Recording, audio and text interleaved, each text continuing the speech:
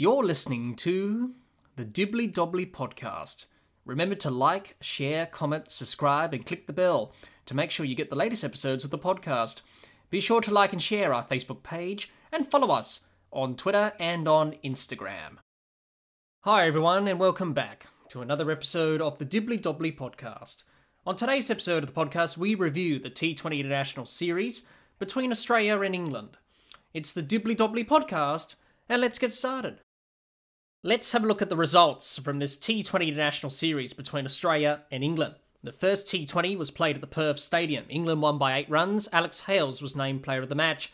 The second T20 International was played at Martica Oval.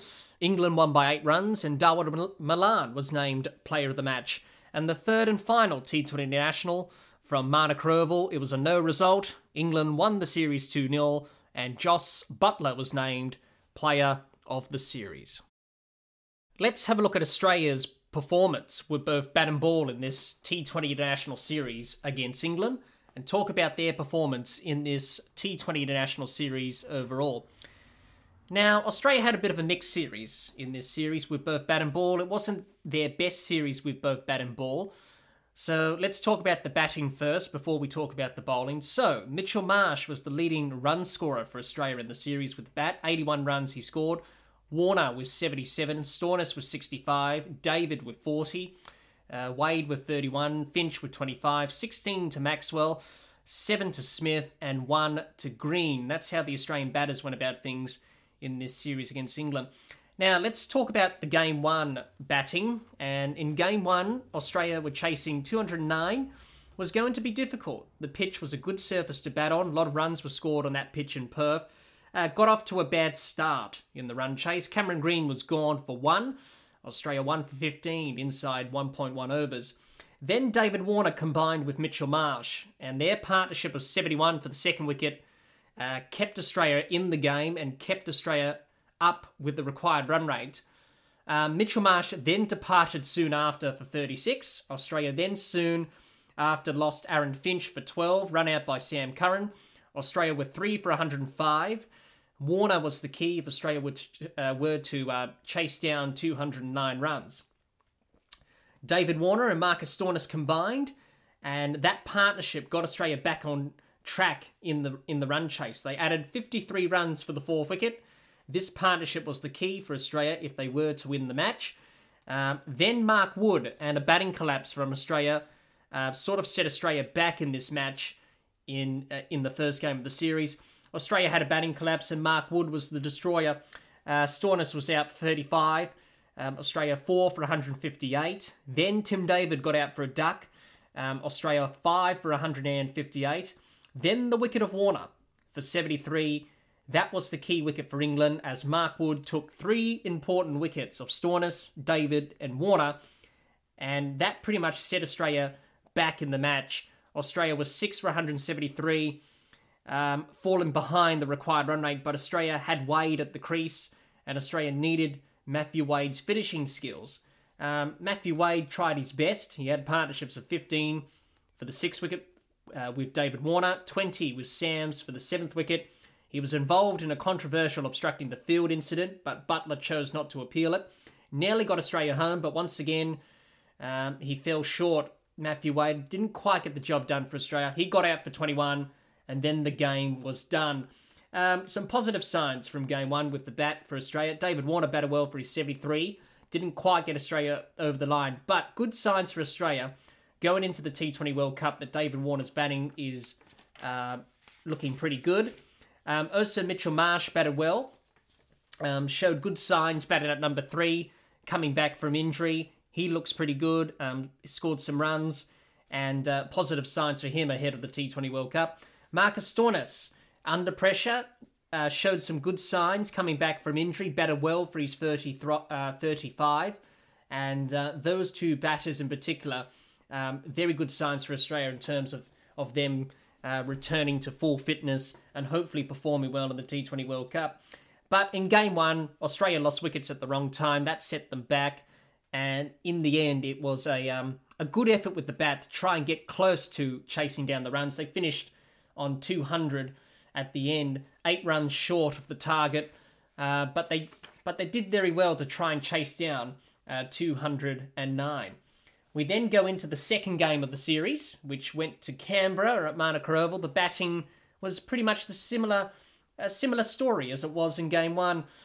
Chasing 179 this time in Canberra in the second game was chaseable, but the pitch was a bit slower compared to the fast, bouncy surface in Perth. Once again, Australia had a batting collapse, got off to a bad start. They lost Aaron Finch for 13, then David Warner for 4, then Glenn Maxwell for 8, then Stoinis for 22. Australia were 4 for 91 inside 11.4 overs, behind the required run rate early on in the innings. They had partnerships of 23 for the 5th wicket between Marsh and David, 31 for the 6th wicket between Wade and David, and 25 unbeaten for the 7th wicket between Wade and Cummins, kept Australia in the match, but it wasn't enough in the end as they fell short. Once again, Australia had batting collapses, losing wickets at the wrong time again, top order collapsing again, something Australia need to fix ahead of the T20 World Cup.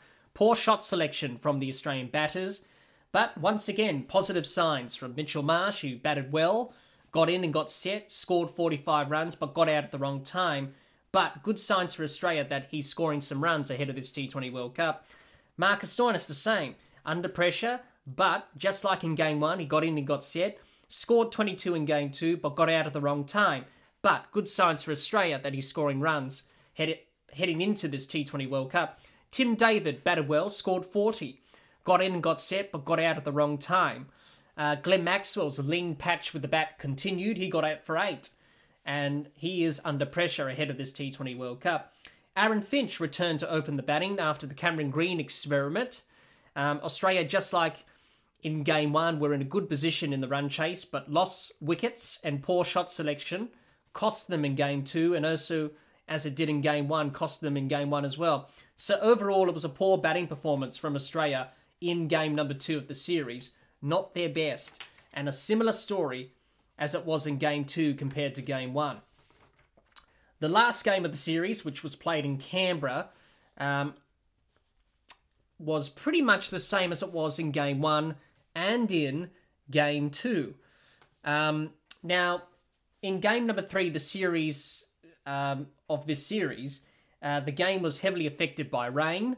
So Australia were chasing a revised target of 130 runs from 12 overs. The game was interrupted due to rain.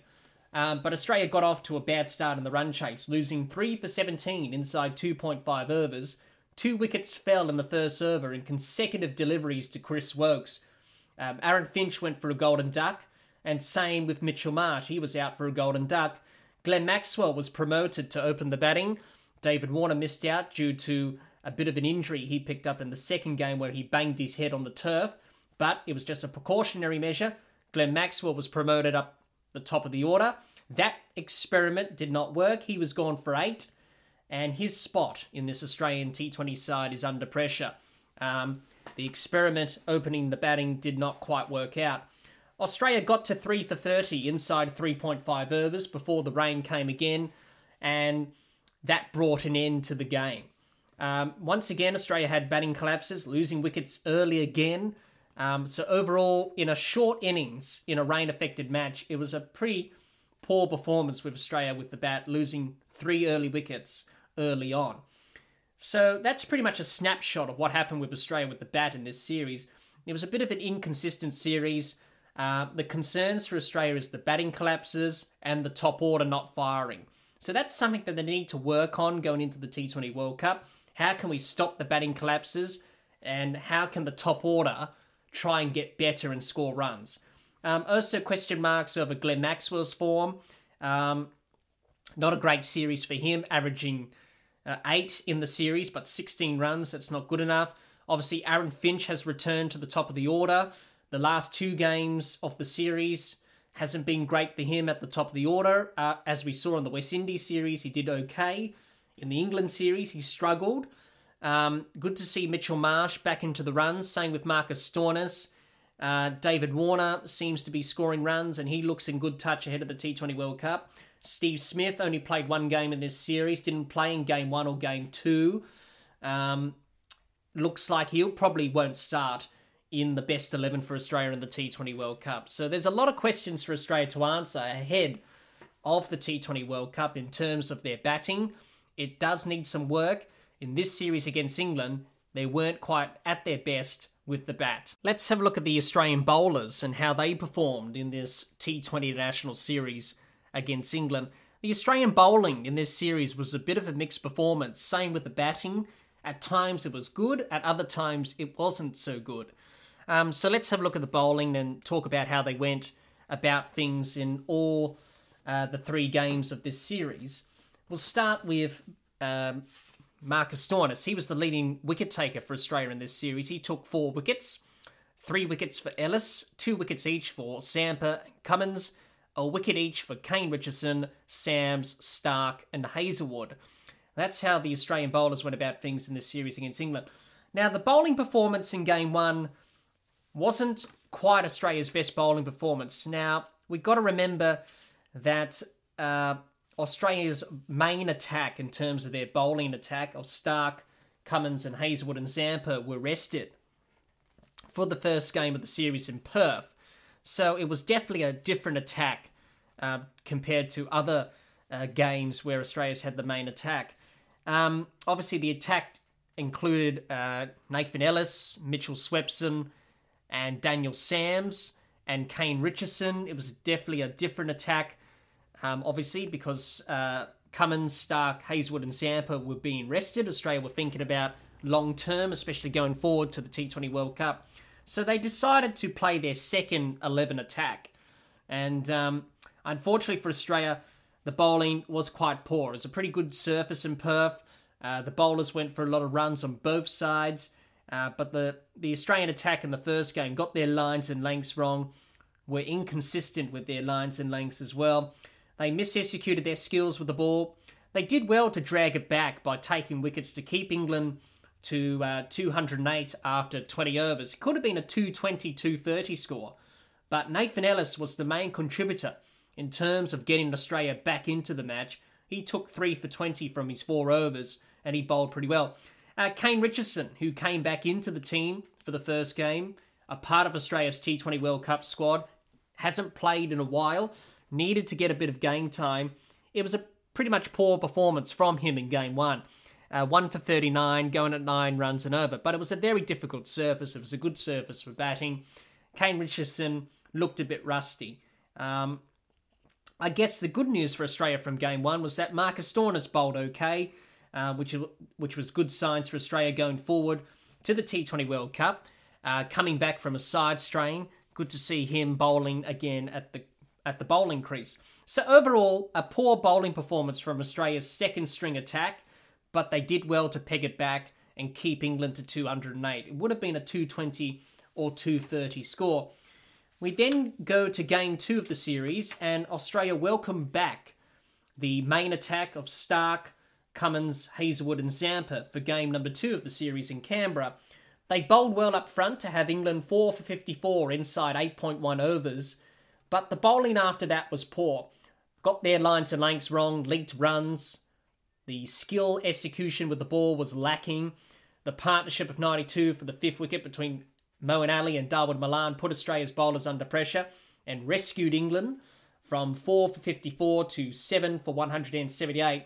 Australia didn't quite capitalise when England were 4 for 54. They couldn't break it open. They couldn't seal the game. And therefore, England were able to come back into the match and win the match in the end. Australia tried different bowling combinations in game number 2. Hazlewood and Cummins bowled the first 2 overs. Mitchell Stark came in later into the attack. Marcus Stoinis bowled at the death, leaked runs. Australia trying different bowling options ahead of the T20 World Cup. And also from Australia, the fielding was poor. They dropped catches. Australia's fielding was very poor, dropping some catches. Glenn Maxwell dropped Moeen Ali when he was on 1. Tim David dropped Darwin Malan when he was on 54. Adam Zampa dropped Moeen Ali on 38. But that was a tough caught and bowled. So costly drops for Australia as Moeen Ali and Darwin Malan added 92 for the 5th wicket. And that partnership pretty much got England back into the match. And they were able to win the second game. So overall, in game number 2 for Australia, the bowling was an inconsistent bowling performance. And Australia would have been disappointed with that bowling performance in Game 2. Now, in Game number 3 of the series, the bowling performance was a little bit better, but still some areas to work on.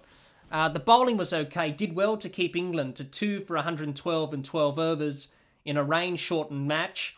The death bowling was a little bit poor from Australia, still needs a bit of work. Obviously, a bit difficult to be too critical on Australia's death bowling in the last game, because really it was a rain-shortened match, 12 overs in the end. England were trying to swing out and try and get as many runs as they can, so we can't be too critical about Australia's death bowling in the last game of the series, because really, at the end of the day, it was a rain-affected match. But still some areas to work on there for Australia. So overall, the bowling in game number 3 for Australia was okay.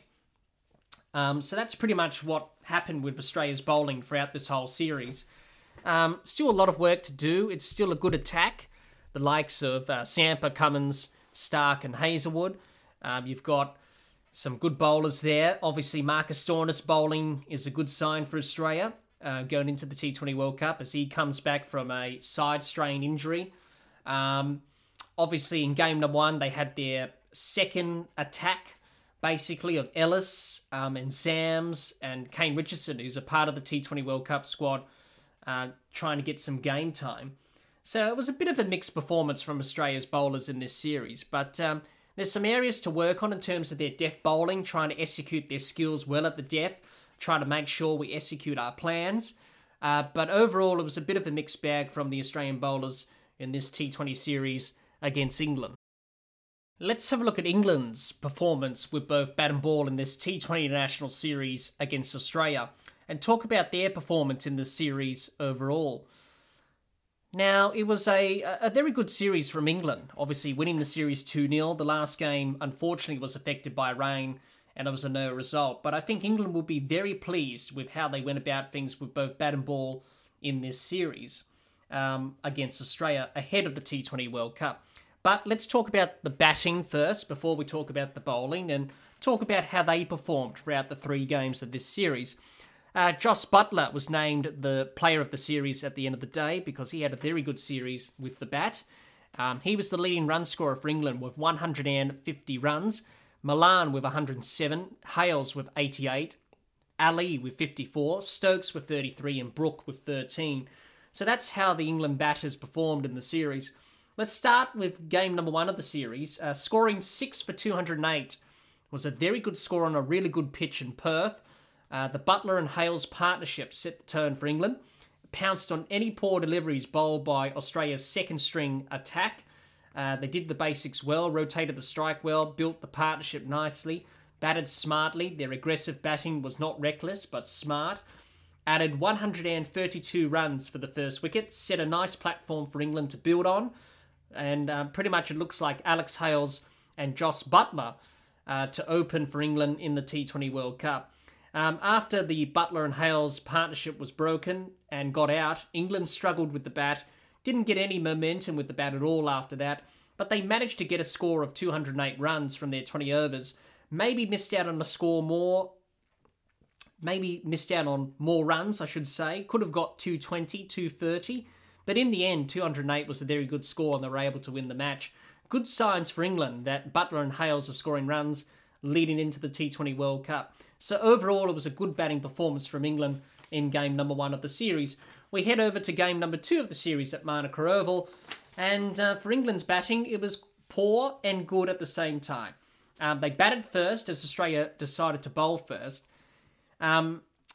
England found themselves in trouble in game number 2 early on, 4 for 54 inside 8.1 overs. The batters found it hard to adjust to a slow surface in Canberra compared to a fast, bouncy surface in Perth. Australia had their main attack back of Stark, Cummins, Hazelwood and Zampa, and that really tested the England batters early on.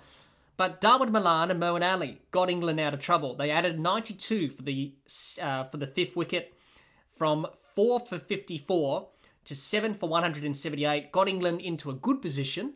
Could have been out earlier, this partnership. Australia dropped Dawood Malan and Moeen Ali a couple of times throughout the innings. Glenn Maxwell dropped Ali when he was on 1. Adam Zampa dropped Moeen Ali when he was on 38. caught and bowled though. And then Darwood Malan got dropped by Tim David on 54 and made the most of their second chances. Darwood Malan batted well as his spot was questioned in this T20 side heading into the T20 World Cup. But that partnership between Malan and Ali got England back into this match, and they were able to get 178, which was a very good score, as the England bowlers were able to bowl very well to the Australian batters and win the game. So overall, it was a mixed batting performance in Game 2 from England with the bat. It was poor at the start, but then good at the end, where Darwood Malan and Moeen Ali were able to get them out of a bit of a jam. Game 3 of the series, their batting was good as well. It was a rain-shortened match. 2 for 112 from 12 overs was not bad from England in a rain-shortened match. That put England in the box seat as Australia needed 130 runs off 12 overs on Duckworth-Lewis method. Joss Buttler batted well for his 65 for 41 balls. Good signs for him in England ahead of the T20 World Cup. Good partnership with Darwood Malan of 56 for the second wicket. And he also had a good partnership with Ben Stokes of 49 unbeaten for the third wicket. So it was an okay batting performance overall from England in game number 3 in a rain-shortened match. So that's how England's batting performed throughout the 3 games of this series. So it looked pretty good from England. Good signs for them that Buttler, Darwood Malan, Alex Hales are scoring runs. So very good signs for them going forward that those 3 batters are scoring the runs. Obviously, I think England have already answered the question of who will open the batting with Buttler. I think that's Alex Hales. After what we saw in game number 1 in Perth, that partnership, I think it's a good combination to have Buttler and Hales open the batting. Ben Stokes has got a question mark about his spot in this side. Should he be in the T20 side or not? England seem to be backing him. He did okay in the series. He got 33 runs, but in the first 2 games he looked a bit rusty. But in game number 3 he was able to score a bit more freely, and obviously trying to get back into the swing of things after missing out for a very long time in T20 cricket. Harry Brook had a quiet series, but we know what he can do. Moeen Ali was very good in game number 2. So England's batting's firing very well. All the batters are scoring runs, which is good signs for them ahead of the T20 World Cup. So overall, a very good batting performance from England in this T20 series against Australia. Let's have a look at the England bowlers and their performance throughout this 3-game T20 series against Australia, and talk about how they performed overall as a bowling unit. The bowling for England is going to be a very big question mark for them ahead of this T20 World Cup, because we know with the England bowlers, they don't have pace.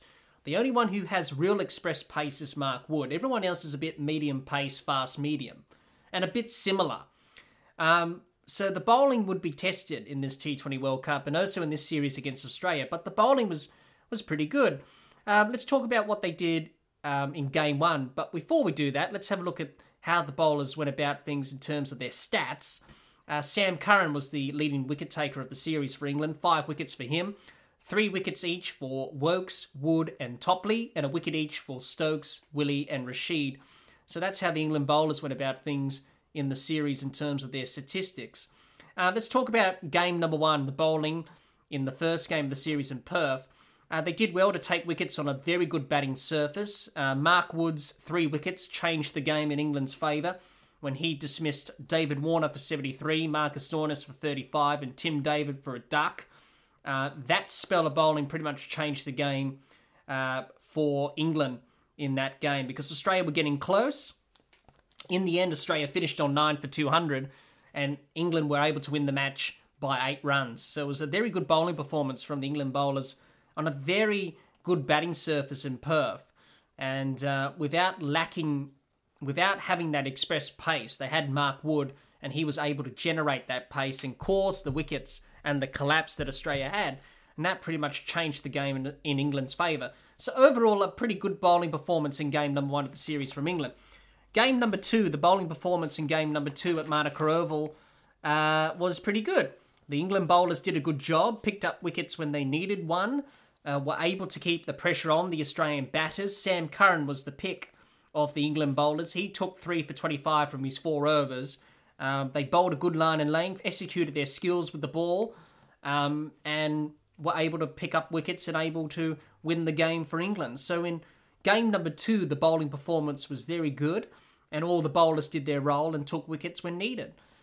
Game number 3 of the series, which was the last game of the series in Canberra at Manuka Oval, the bowling performance was very good. Was excellent, in fact. Now, we've got to remember that the last game of the series was a rain-affected match. So England's bowling at the start of Australia's innings in that run chase in the last game was pretty good. England had Australia 3 down for 30 inside 3.5 overs. Chris Woakes, doing the damage, took 2 wickets in the first over in consecutive deliveries. He removed Aaron Finch for a golden duck caught by Brooke, and then Mitchell Marsh next ball for a golden duck caught by Mark Wood. He took 3 for 4 from his 2 overs, Chris Woakes. And Australia were 3 for 30, in trouble early in the run chase. But unfortunately, the rain came again, and that brought an end to proceedings in game number 3. So the bowling from England in game number 3 was pretty good, and it was a pretty good bowling performance from England in a short bowling innings in game number 3 of the series.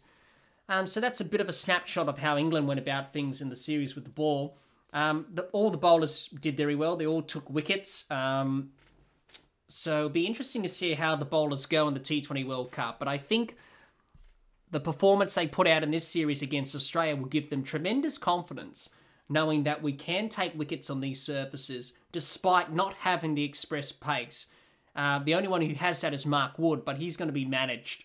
But pretty good signs from the England bowlers. They're all taking wickets. They've got confidence. Can they translate that into the T20 World Cup? That will be the next question. But overall, all the bowlers did very well, and they were able to win the game for England and help them win this series 2-0. This T20 International Series between Australia and England was an important series for both teams as they prepare for the T20 World Cup. Australia will be disappointed in how they performed in this series against England. This series has highlighted some areas of concern for Australia as they look to improve ahead of their title defence. England will be happy with how they performed in this series against Australia, but will be still looking at the areas to improve on ahead of the T20 World Cup. Well, that's all the time we have for this episode. Be sure to subscribe and click the bell to get the latest episodes of the podcast, and like and share our Facebook page, and follow us on Twitter and on Instagram. Until next time, keep safe, and bye for now.